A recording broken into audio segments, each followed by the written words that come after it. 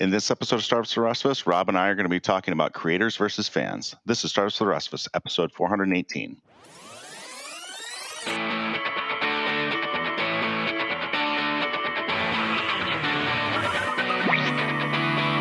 Welcome to Startups for the Rest of Us, the podcast that helps developers, designers, and entrepreneurs be awesome at building, launching, and growing software products. Whether you've built your first product or you're just thinking about it.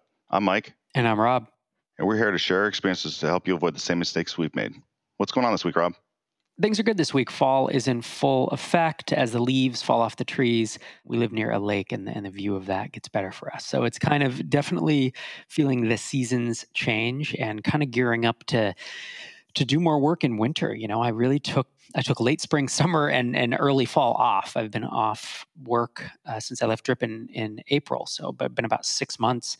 And now, you know, I'm kind of starting to ramp up a little bit on tinyseedfund.com, which is the accelerator that, you know, I mentioned on a show a few weeks back, and things are picking up and going really well with that. We're in, fundraising mode in essence, and that's going, I will say, quite a bit better than I thought it would. And it was, the hypothesis is, I think this is needed in our space. I think that bootstrappers and people who want to, kind of fund strap things need some funding, a better funding source, and some guidance. And then that there will be people who are interested in supporting that and, based on our models, making money, obviously, because it's an investment. But you don't know, right? It's a hypothesis when you start. And then the more that we've talked to people, it's like, this is really interesting. This is something that I feel the momentum building as we speak, and I'm pretty excited about that. It's exciting for me to be working on something new. I haven't done anything new since starting Drip, which was 2012, right? So it's fun to do that. Awesome. On my end, last month, I had started doing some paid advertising, and through the one paid ad that I was doing, I added about 600 email addresses to my mailing list, and they're still kind of working their way through an email campaign that I have set up for them. So I have no idea what my eventual conversion rate will be on them, but it'll be interesting to kind of see how that all shakes out. So I'm kind of looking at what other things I can do in November and then December and January, et cetera. So I'm kind of looking forward to the future, but seem to have had some reasonable success so far with that. Sounds good. How are you feeling about BlueTick? Like, are you optimistic? Is it kind of, are you in a rut, or in a valley right now? What's your sentiment? Yeah, so I don't know. It's hard to separate, I'll say, the business side of things from the personal side of things. So like last week, I had mentioned that I was diagnosed with sleep apnea, and I got a CPAP machine, and my sleep has started to get noticeably better already. And it's hard to say whether or not, like, I don't want to call it apathy, but it's just a general tiredness, like for the past, I don't know, it's been more than a year or so, but like general exhaustion working on it. And it's not that I'm not excited to work on it or that I don't want to. It's hard to get things going or make good progress on it. But like with the sleep, like I feel more energetic just in general. So I'm thinking that that's actually probably, like I said, I'm trying to differentiate between, is it just utter lack of sleep, or is it like how the product is going? And obviously, like, there's a correlation between them, but at a financial level, BlueTick has kind of been meandering. It doesn't have like a hockey stick growth, and it just does, it goes up some months and it goes down some months, and it's just not where I want it to be. But it's also been really, really hard to make any substantial progress on it because of the lack of sleep. That's tough, right? Yeah. Yeah, I'm looking at it saying, well, if I can actually start sleeping and get more productive days on a consistent basis, because like before I would have like maybe 2 or 3 out of a month, which is awful. Like you can't make progress like that. And this week alone, I've had like 3. So, I was like a 300% increase. But yeah, I'll see how it goes, and I think that I'll probably know more in a couple of months. Yeah, no, that makes sense. It's always, like I said last week, like it's tough to have that chronic stuff that you're fighting against. It's hard enough to start a company like this without also having to fight another battle on another front. A colleague of mine said, I can have a tumultuous work life if my personal life is calm and supportive, and I can have a tumultuous personal life if if my work life, is calm and supportive, but if both are in tumult at the same time, it's just too much, right? And that's when people melt out. That's when you either leave a job, you get a divorce, bad things happen, and you have to make a change. You come to a breaking point. And so, it sounds like you have the challenge on the business front and on the personal front, and it's like it's not easy fighting it on both those battles. Yeah. So like I said, I mean, I'm cautiously optimistic at this point that like the sleep issues will be at least partially resolved. And then my expectation / hope is that those will translate into more consistent progress on the blue tick side. So, and then we'll just see how it goes. Cause I mean, honestly, like even with sleep, it may not eventually work out. So I don't know. We'll see how it goes. So what are we talking about today? Well, I have a subscription to Medium, and one of the articles that had... So you're the one. Yes, I'm the one. You're the one person that subscribed to me. Did you just do it to get rid of the annoying pop-ups? Yeah, well, there were articles that I actually wanted to read, and there's various authors who I read a bunch of their stuff, and it just kind of made sense. It was one of those things where I can pay the $50 a year or not, but if I don't, then there's certain articles like I'd go to click on them and it'd say, "Oh, you can't read this because you need a Medium subscription." And yes, I know that there are ways around it, but I didn't really care. Like it's $50 a year.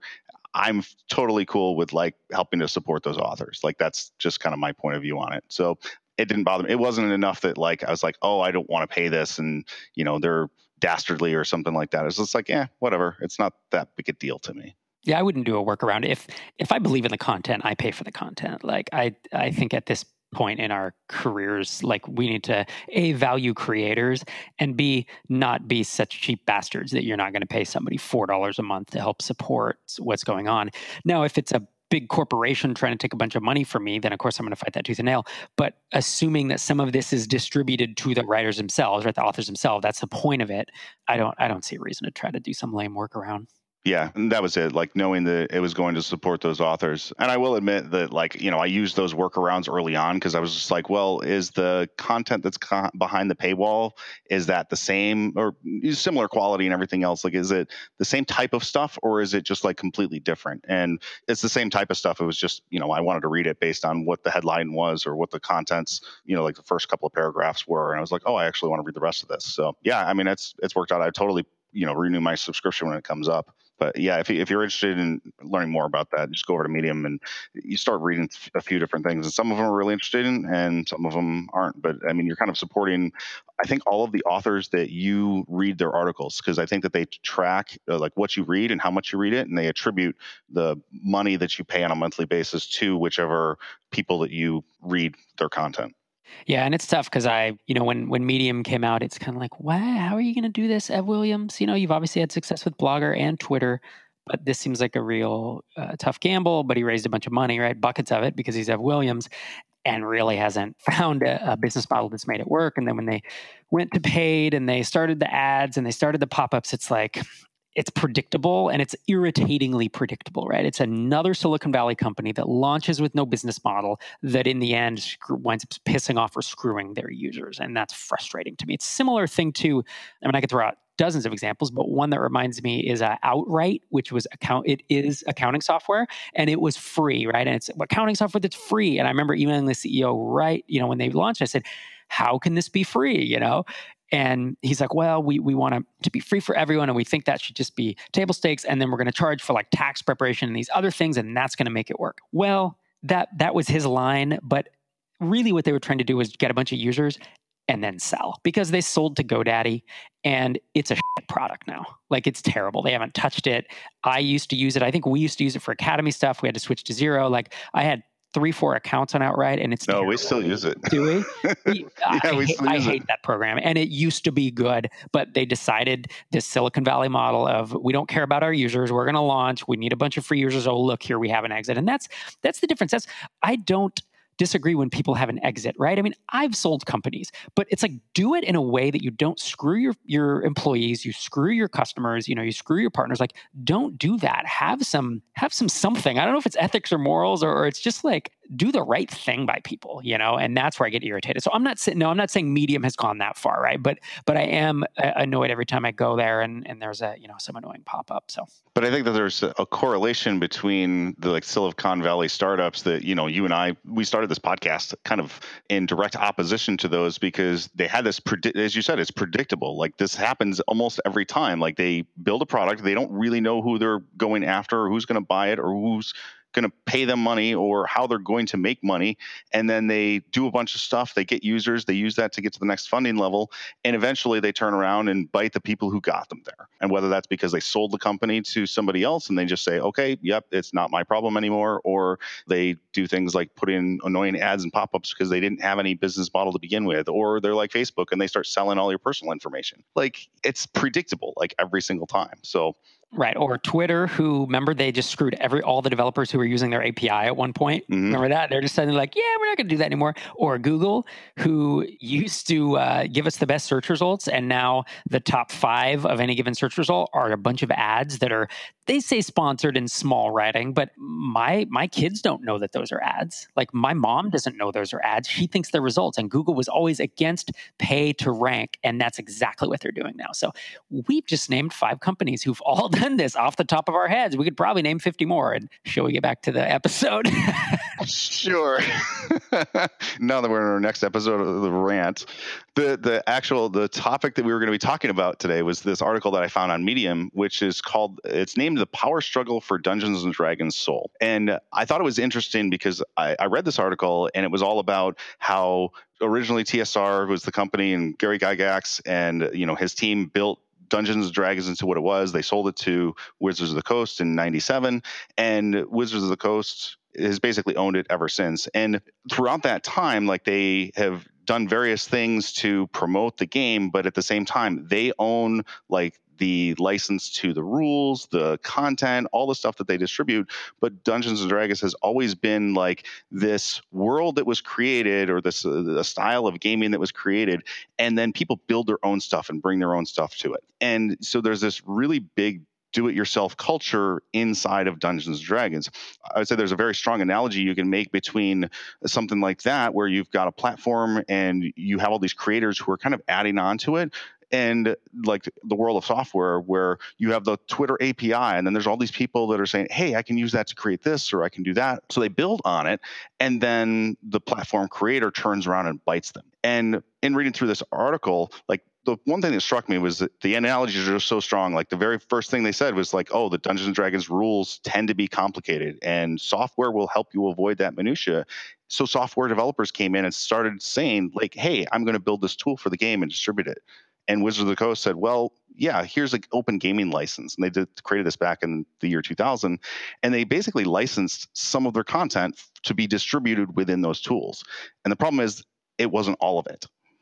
Yeah, that's right. It was the gaming engine. And to be honest, in 2000, that was revolutionary. So it was the 3rd edition of Dungeons and Dragons. It was the rules engine itself, right? But you couldn't take, like, their proprietary monsters or their proprietary spell names, or there's a bunch of stuff they kept behind.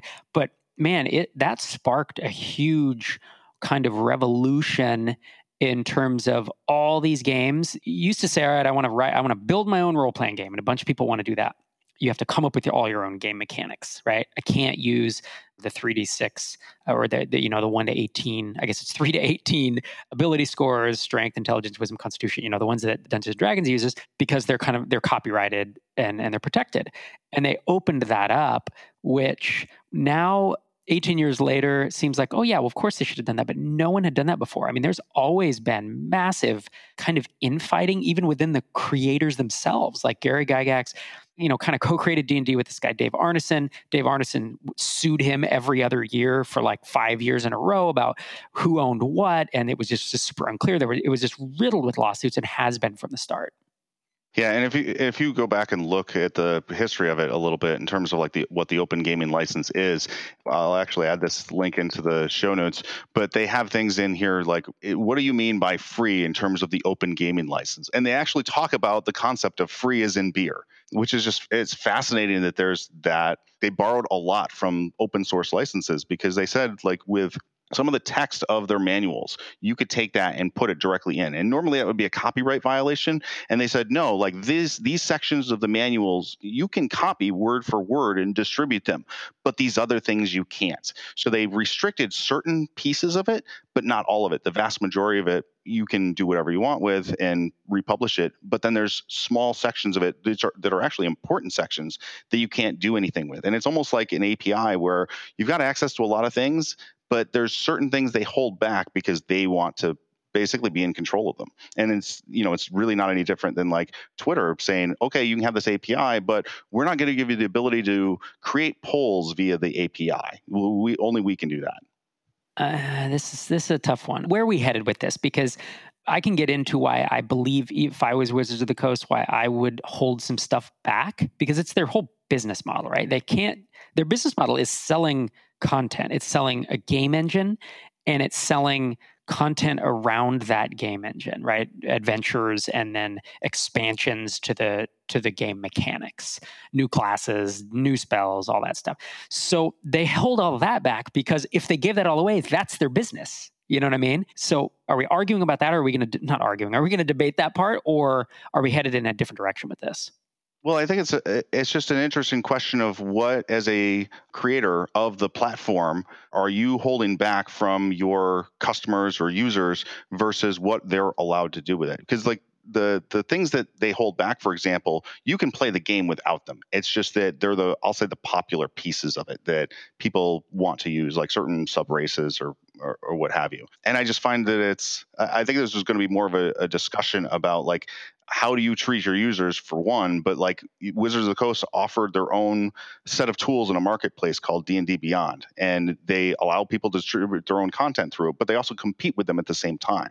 So do you trust I'll say the platform vendor? Like if you put something out on Apple's ecosystem, are you guaranteed that they're not going to compete against you? And of course, the answer to that is no. Like they can create anything they want, and so could Microsoft or Twitter or what have you. But certain companies are more likely to, I'll say, leave pieces of the business alone because they know that they want third-party vendors to come in and develop on their platform, and they don't want to squash them. They want to kind of foster that, because as soon as they start squashing these smaller vendors, people are going to take notice and say, well, if you're going to build exactly what we put on your platform and developed, and you see that it's successful, you create your own version of it and then bundle it, you're back in the situation of like, Microsoft being threatened to be broken up into 4 different business units back in 2000 because they're abusing their monopoly position of the just distribution engine.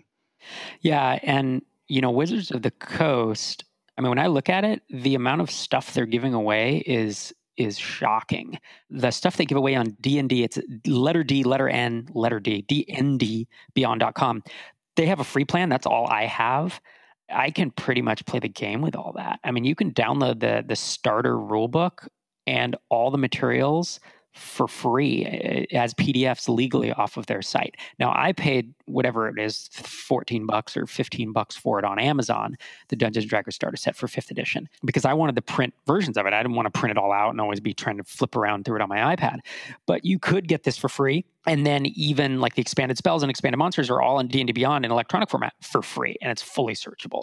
So in my opinion, they have done a great job of like expanding the free bubble, expanding the free circle, because the free circle was almost non-existent 10 or 15 years ago.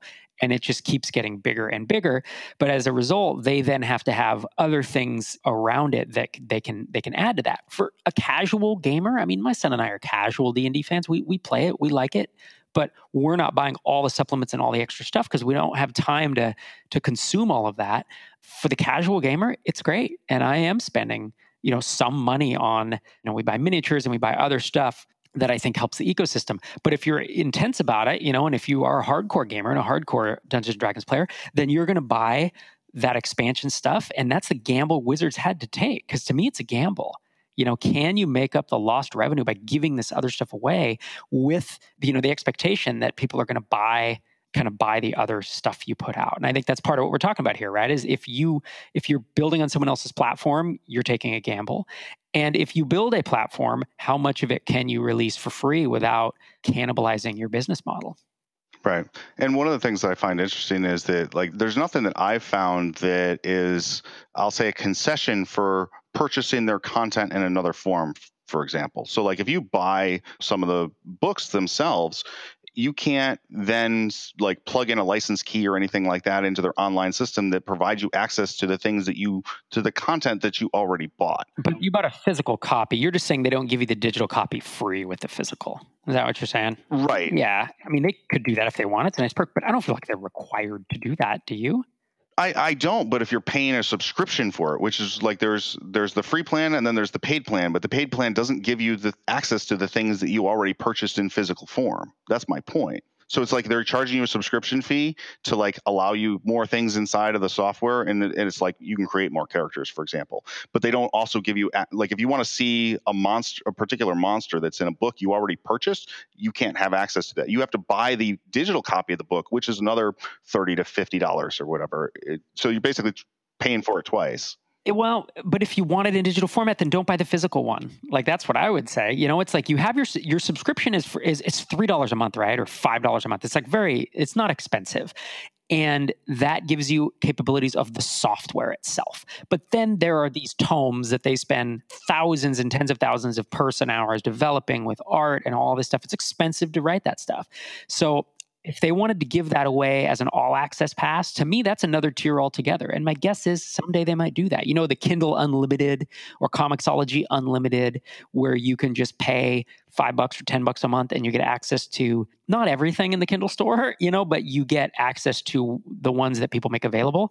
Like they could do that, and then it's a content subscription. I think that the subscription you have with D&D Beyond is more about the capabilities of the software, isn't it? No, like you can go in there, if you go in and you log in and you say, okay, let me take a look at the monsters. There's like official monsters and stuff like that. And you go to click on some of them and it says, oh, you have to purchase the monster manual in order to see this. It's like, well, I have a physical copy of it. I already purchased it. You're just allowing me to see it now inside of the software. Do you see what I'm saying? Like you've already purchased the content. You purchased it in paper format, though. You've purchased it in a different format, and it's not their obligation to give it to you in all 17 formats that exist. Should you get a PDF, an EPUB, a Kindle version when you buy the paper copy? I don't think that they need to do that. They can. I'm not saying that they do. I totally agree with you. I hear you. I completely agree with what you're saying. But the problem that they've I'll say created is that they started publishing these things like 2 or 3 years before they came out with their online version. And that's a problem that they'd like basically just looked at and said, yeah, we're not going to deal with this at all. Like the whole article is basically about them basically pissing off their fan base because of that.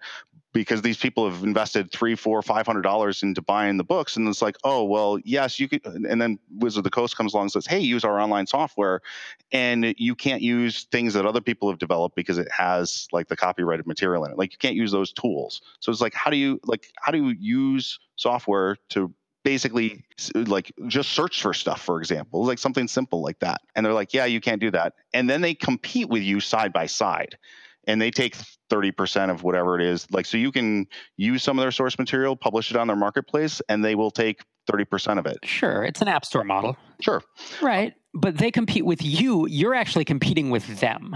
If you think about it, they own the license. They own the marketplace. They could just say, no user-generated content. Go use, what are they? I forget, our Drive-Thru RPG, and there's all these other peripheral marketplaces. They've made the choice to let people publish their stuff in, to let other people compete with them. You don't have to put your stuff on there, right?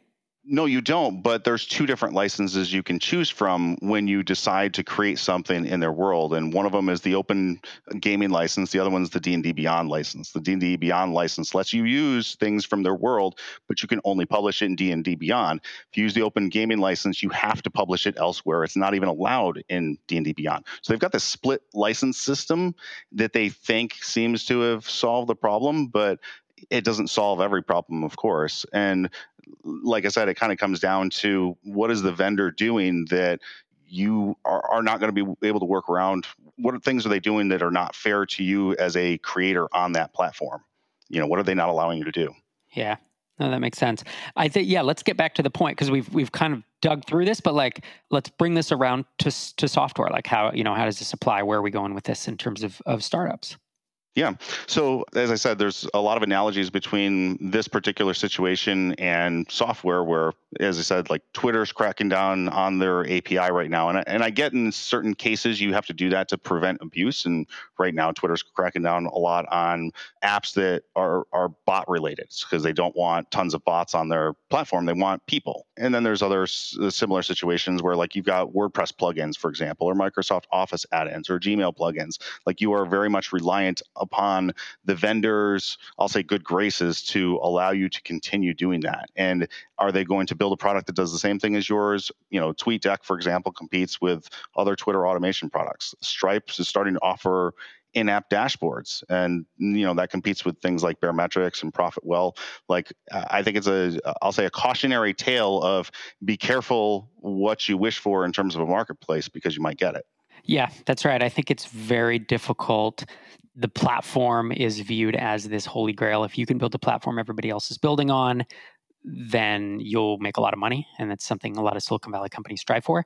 It is also a headache. It is hard to manage because once you have a platform people are building on, those creators, well, they've spent money and they have a right to expect that you're not going to turn around and screw them. And sometimes for the greater business, you make the decision to turn around and screw them. And that sucks. I feel like I see both sides of it. Like when I look at what Wizards is doing, with D&D Beyond, I think overall they are pushing forward and they are doing the best they can. I don't think they're out to screw people.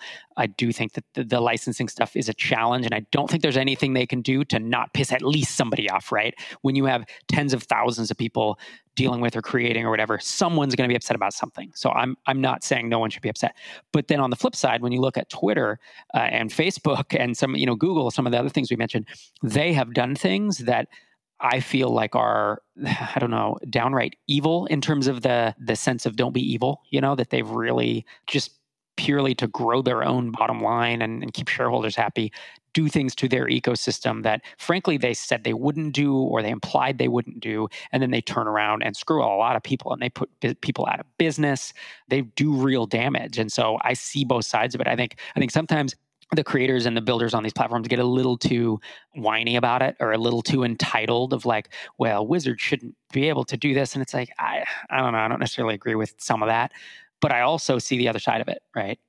Yeah, I mean, I feel like they're entitled to do whatever they want, but at the same time, you kind of have to respect that, like, the position you're in is because of the people that you've kind of invited to use the platform. I think what's a little irksome about it is just like they aren't real clear about what the future holds. It's, when you've got this black box of how it operates and what the future roadmap for it looks like, it's hard to make your own decisions about what to do with your business. So if you're a creator and you're putting things out there and you're trying to build a business from it, and they're not real clear about what their intentions are for the future, it makes it hard for you to make decisions. And ultimately, like, the fate of your business to some extent is in their hands. Like, they can come out of left field and kill you at any time, but there's very little that you can do to stop it. You can complain, but that may only go so far. And the bigger problem is that you don't have a good understanding of what's going on inside the company. You can't predict the future or tell when their business is suffering from the outside, and they could be put in a position where they have to make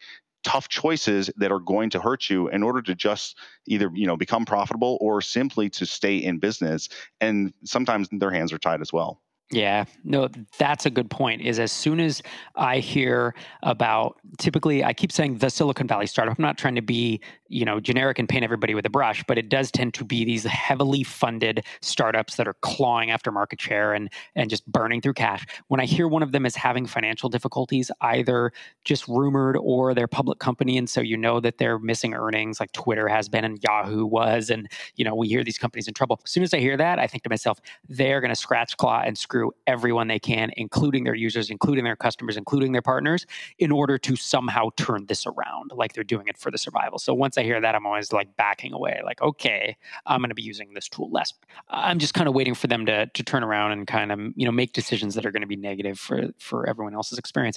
This is the hard part about building on someone else's platform. Remember when Facebook, the games came out, Facebook apps, I guess, and then there were all these games like, what was the Farmville, right? Yep, Farmville, Candy Crush. Like Farmville just got huge instantly, and it was like, oh my gosh, that the company that built that, this is amazing. And I remember thinking, this isn't lasting. Facebook isn't going to let it last. And then they didn't, remember? And then they tweaked the algorithm on the the news feed, and all these companies went from whatever it was down to 10% of their revenue overnight, and that's it. And you fall as quickly as you go up. It's not. I don't view that as a sustainable business. I mean, it's really, really hard. I can think of very few platforms that you can build your business on and count that it's not going to change and screw you in the next 2 years. It's just kind of been, especially if they're heavily funded and they don't have their revenue model worked out yet, and they eventually want to go public. Eventually, they're just going to figure out a way to take more money from you. You won't have a choice, or to just build the same functionality you've built and usurp you, and you won't have a choice. And so again, building on someone else's platform is not something you shouldn't do, but know that you're going to get screwed at some point and figure out what your exit strategy is before that happens. That's how I would approach it. So you're saying get out no matter what, quickly, as quickly as possible. My personal thing, if I were to build on the next Facebook or Twitter or even Amazon, like people launching Amazon, launching their e-commerce shops on Amazon, I know they can get traction fast. But have you seen how many like Amazon private label things there are now? Like I used to buy Duracell and Energizer batteries on Amazon. Now they have Amazon Basics. They're cheaper. I think they arrive the same day here in Minneapolis if I order them. Like luggage. I almost bought an Amazon Basics luggage because it was cheaper. It was nice. It was highly rated. Like they are basically looking at all these categories and they're just figuring out a way to basically screw their vendors. So I'm not saying you shouldn't do that, but if you get in and you get traction, count that that's not going to last. That's not a 10-year business. There's no chance Amazon will let you take that kind of profit margin for 10 years. They're going to figure out a way to take it from you. And I find that odd as on one hand, I get it because they're a public company and they're always looking for ways to make more revenue and push their stock price and everything. But at the same time, like if you develop a reputation for doing that, does it hurt your chances as a platform provider? And I think with Amazon, at the moment, the answer is no, but longer term, 10, 20 years down the road, is that going to hurt them? I don't know the answer to that. I think it depends a lot on specifics of which platform and kind of what it does. That makes sense. It depends on, are you so big that it doesn't matter? And obviously Twitter was not, right? Twitter hasn't figured out. I mean, they're struggling. Amazon may be. They may be big enough that it doesn't matter. Salesforce sucks. I'd never try to integrate with them. It's a 9-month process. They try to charge you a bunch of money to integrate with. It's insane. Everyone whom I've spoke to, all the SaaS vendors, except for maybe one, got months into the process and eventually just gave up and put their hands up and said, like people had invested hundreds of hours, built the whole thing, and then just walked away from it. So they're an example of, but they're still successful. So they are big enough that they can kind of do what they want. So I think it goes both ways, Mm-hmm. So I guess the question for the people listening to this is like, what do you do when you get to that point? And I think your thinking is definitely sell out as quickly as possible and get out. And I think that's a risk. That's a basic risk profile. Like you're not comfortable with the risk and right. Mitigation. Yep, totally. And here's the thing. These are great. You think of WordPress plugins, Microsoft Office add-ons, Gmail plugins, even Salesforce add-ons, whatever.